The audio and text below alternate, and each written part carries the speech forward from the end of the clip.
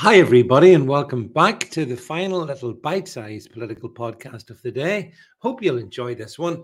I want to talk to you guys about monkeypox. Monkeypox, David, but that's so 2022, isn't it? Monkeypox. Do you remember when they tried to tell us that this was the new deadly virus that spread faster than COVID-19? Deadly monkeypox. Did tend to focus on gay folks, but hey, let's leave that bit to one side, shall we? We'll not get into the some of the details behind that. But sometimes you think about, well, okay, they tried that one and it didn't fly, did it? But that doesn't mean things aren't still happening, excuse me, in the background. And I read that the Chinese Center for Disease Control and Prevention, that's their CDC, has revealed in a report that the development of a monkeypox vaccine has progressed rapidly. And China's self-developed monkeypox mRNA vaccine is about to enter clinical trials.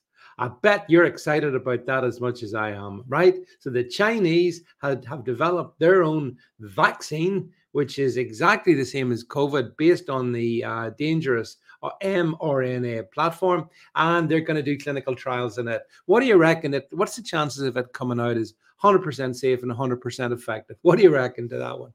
So China is still continuing down the monkeypox route, even when you and I thought, well, they've obviously, they didn't get that one away, so they've done a tactical retreat.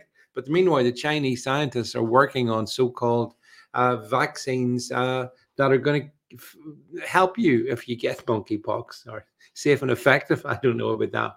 But it's interesting because when they first flew the monkeypox flag, back then, the World Health Organization was pushing it pretty hard. And if this global pandemic accord / treaty goes through, the thing I talked to Dr. Kat Lindley about on Monday night of this past week, then that would give Dr. Tedros and his fellow globalists in the WHO the ability to just turn around to the world and say, hey, listen, we are very concerned about monkeypox, and therefore we is going to have to give I'm going to have to close borders. We're going to have to lock you down. We're going to have to force you to take the lovely new monkeypox mRNA vaccine. It's 100% safe, 100% effective, and nobody can stop them. And that's the danger. If they had that power back then, they would have used that power. And now we've seen stuff like there's Alaska pox. Did you see about Alaska pox? Oh yeah, Alaska pox. It's going to get you if monkeypox doesn't get you. Apparently, the first person has died from the Alaska pox virus. Officials confirm. Oh, the horror. Oh, the horror. That's what these people are, they will continually conjure up these phantasms that are the so-called viruses. And then on the back of them conjuring the boogeyman up, the World Health Organization will have the power to turn around to you and say, right, here's what we're going to do. And your government will be essentially required to go along with the WHO advice. And as I said, I think this is a deliberate sleight of hand.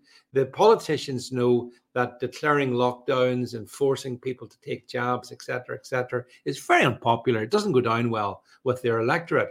But if they say they're forced to do it because the World Health Organization, who are, after all, the experts, tell them to do it, well, then they don't have any choice. And I think that's one of the things behind all of this. It's essentially the politicians having being able to deny culpability for the very things that they do.